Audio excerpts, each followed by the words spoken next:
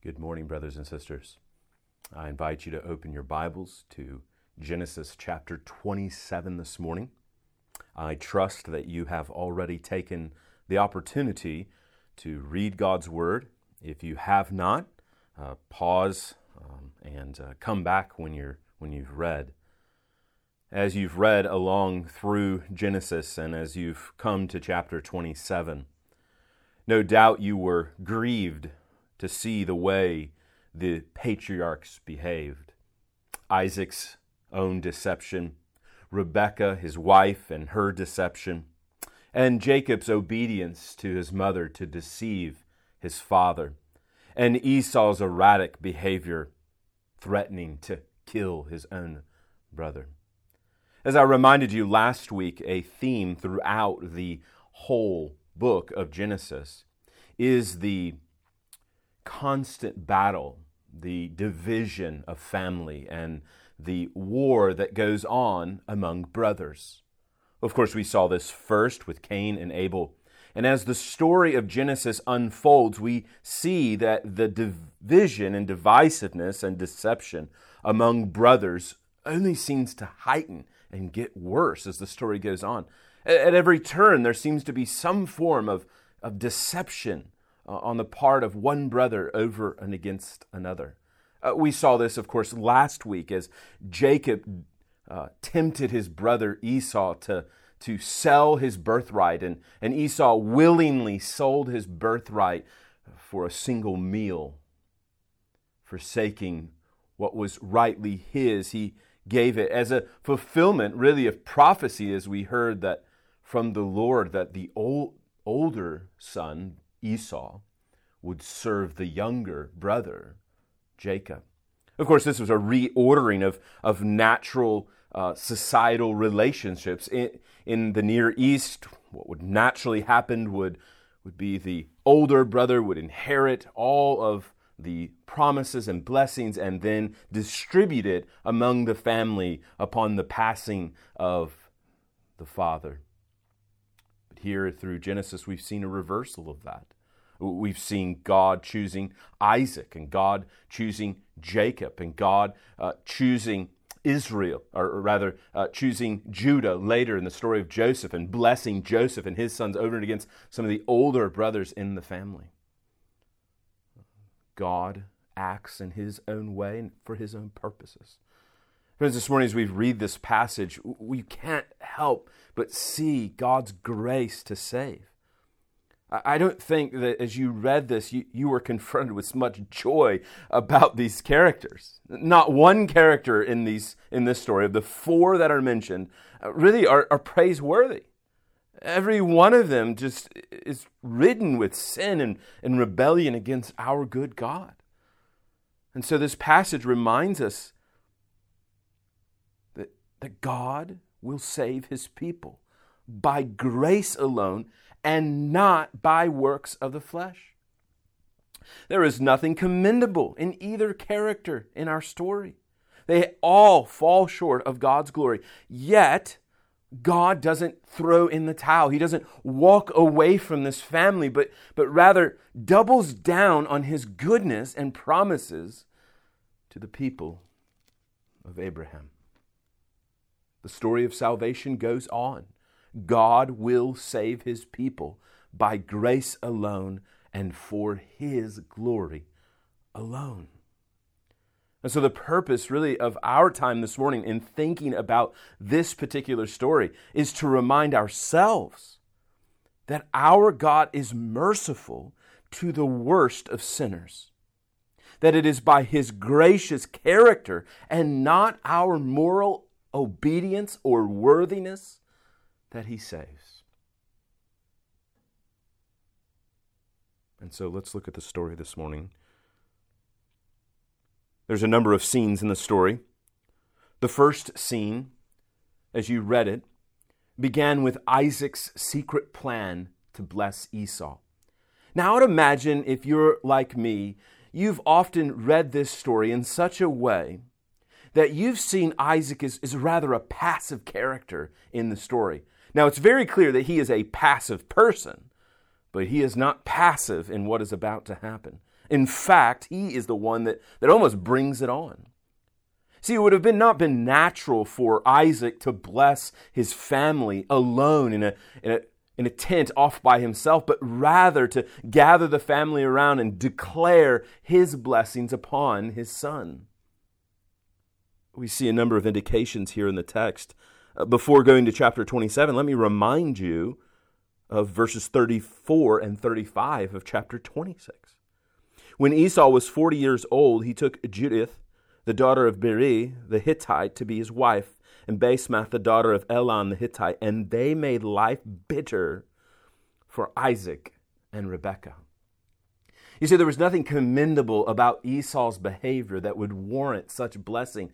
But we were told back in chapter 25 that Esau was the favorite of Isaac. So chapter 25, verse 28. Isaac loved Esau because he ate of his game, but Rebekah loved Jacob. You see, what is happening here in the story is Isaac and Rebekah's marriage is fracturing. The love they once had for one another is now given in to their insatiable appetites for sin. We see this in Isaac's behavior. We're told that Isaac is blind. He can't see. He's old. And so he calls his son in and he wants to bless his son. Now we're told in verse 4 that he wants him to go and prepare delicious food such as I love and bring it to me so that I may eat and that my soul may bless you before I die. This passage is meant to hearken back to what Esau himself did with his brother Jacob, where he himself was given into his appetite rather than to wisdom. Isaac here is no innocent victim, but rather himself a part of a conspiracy to bless his favorite son, his older son, over and against his younger son, Jacob. Well, of course, in verses 5 through 13, we read about Rebekah's equal deception, how she devises a plan to deceive her husband of all people, and to trick her oldest son out of a blessing. These aren't just random characters that have never crossed paths before. No, rather, this is a husband and a wife and their 2 twin boys working against one another. It just demonstrates the depth in which we will go often to get what we want most. Rebekah here deceiving her own husband and taking away from Esau the blessings that were rightly his. Of course, Jacob goes along with the plan. He obeys his mother, so in verses 6 through 17. Now, he does question his mother a bit, but it's not because he isn't so concerned about what is going to take place. He's rather concerned about getting caught. This is why he says, "What if my father feels me and shall see to be mocking him," verse 12, "and bring a curse upon myself and not a blessing?" Well, regardless, we see that Jacob goes on and obeys his mother. He does not resist her will. It's fascinating, quite ironic. The one who will wrestle God in the stories that will follow, Jacob, is unwilling to wrestle his mom in this story. You see, Jacob wanted to deceive his brother. He has the birthright. Now he wants the blessing. Well, then in verses 18 through 25, we see Jacob deceives his father Isaac. The ruse is quite clear. He clothes himself and puts on his brother's coat so his blind father will not know that it is him. Even Isaac here in the story seems to kind of question. There's a tension a bit. He thinks maybe something's up, but he goes along with it. As the story unfolds, he ends up blessing his son Jacob.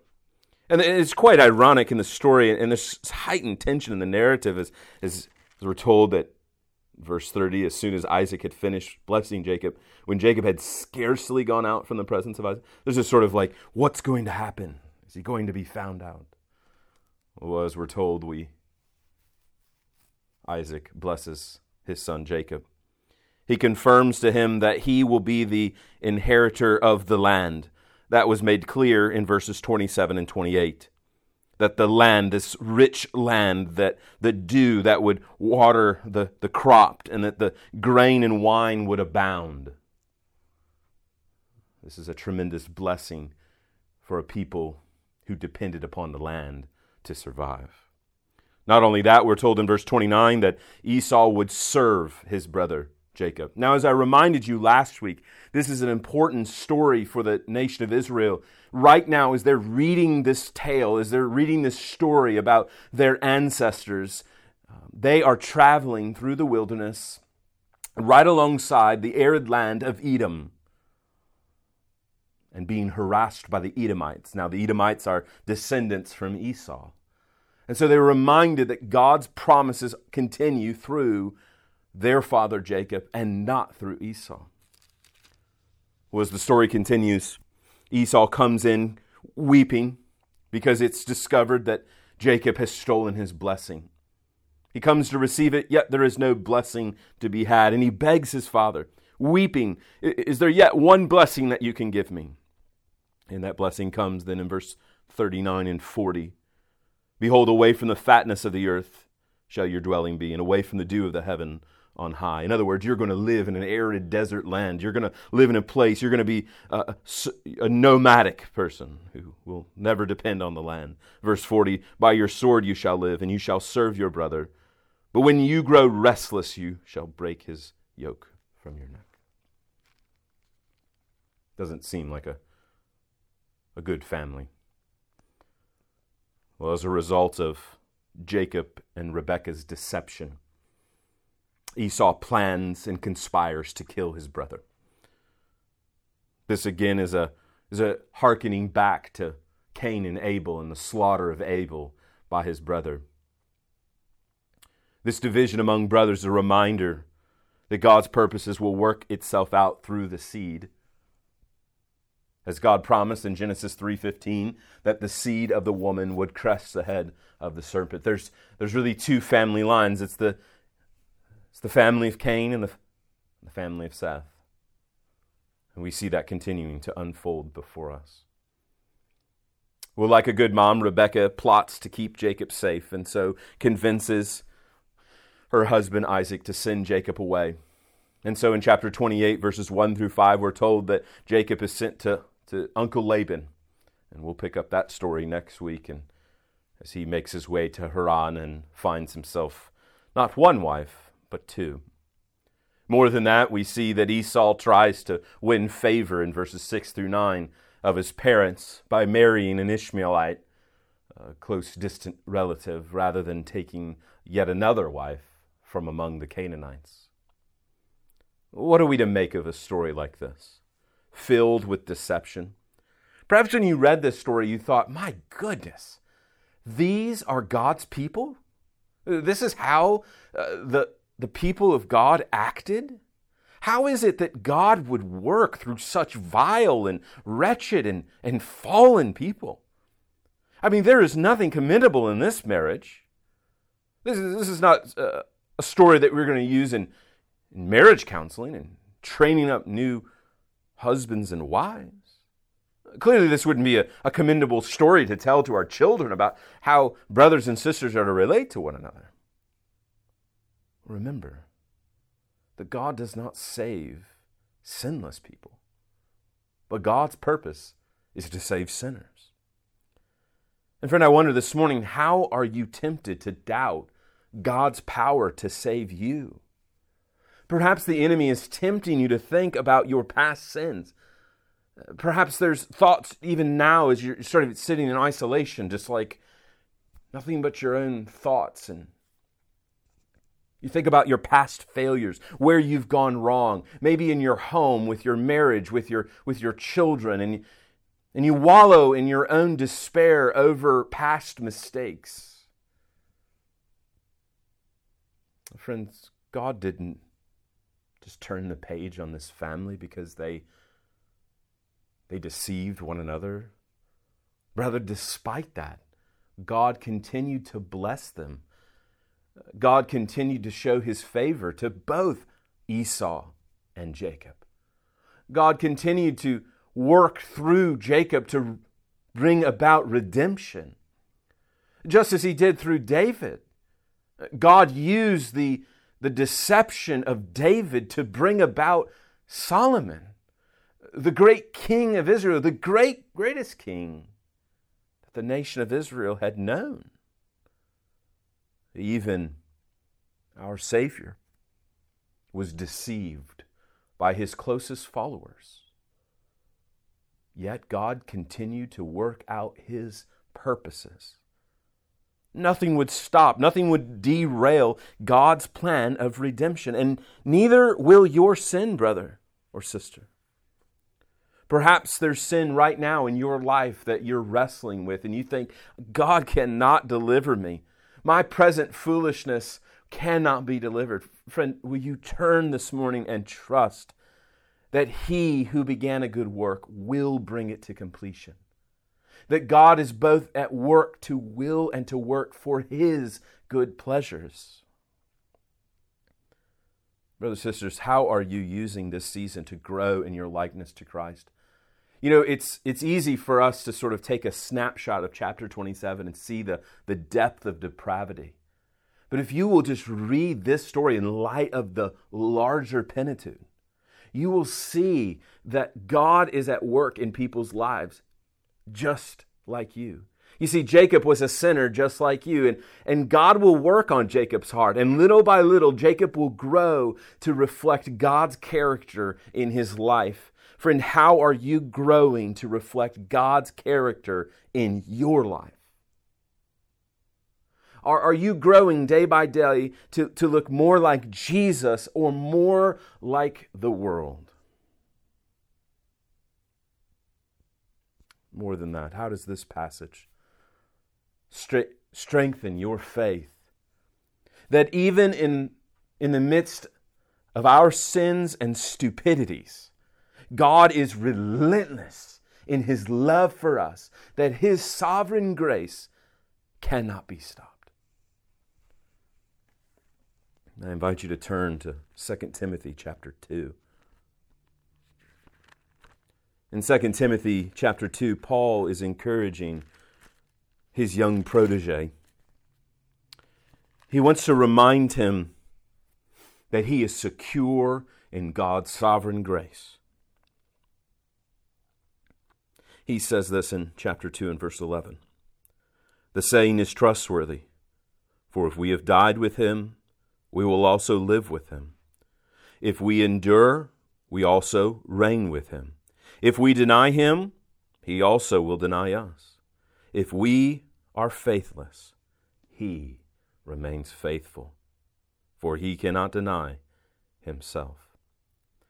Brother, sister, as you think about your own faithlessness this morning, perhaps your sin is glaring in your eye, causing you to doubt and become discouraged.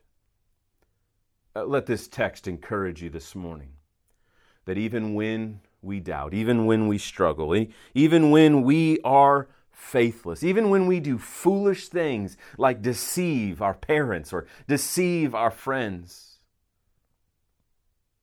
God remains faithful. God's promises will not be stopped. Nothing we can do can derail them, but He is faithful, and He will bring us to the end. Let's pray.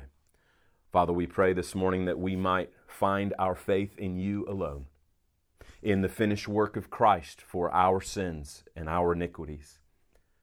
Our sins are great, as Your word reminds us that all have fallen short of the glory of God. I've fallen short this week. We've fallen short this week. We're reminded of our need for Jesus this week, the perfect, spotless one, the one who was deceived, but yet whose plans were not derailed. Father, may we entrust ourselves to Him until You complete the work in us at the day of Christ Jesus. Come, Lord Jesus, we pray. For Your glory and for our eternal good in Christ, we pray this.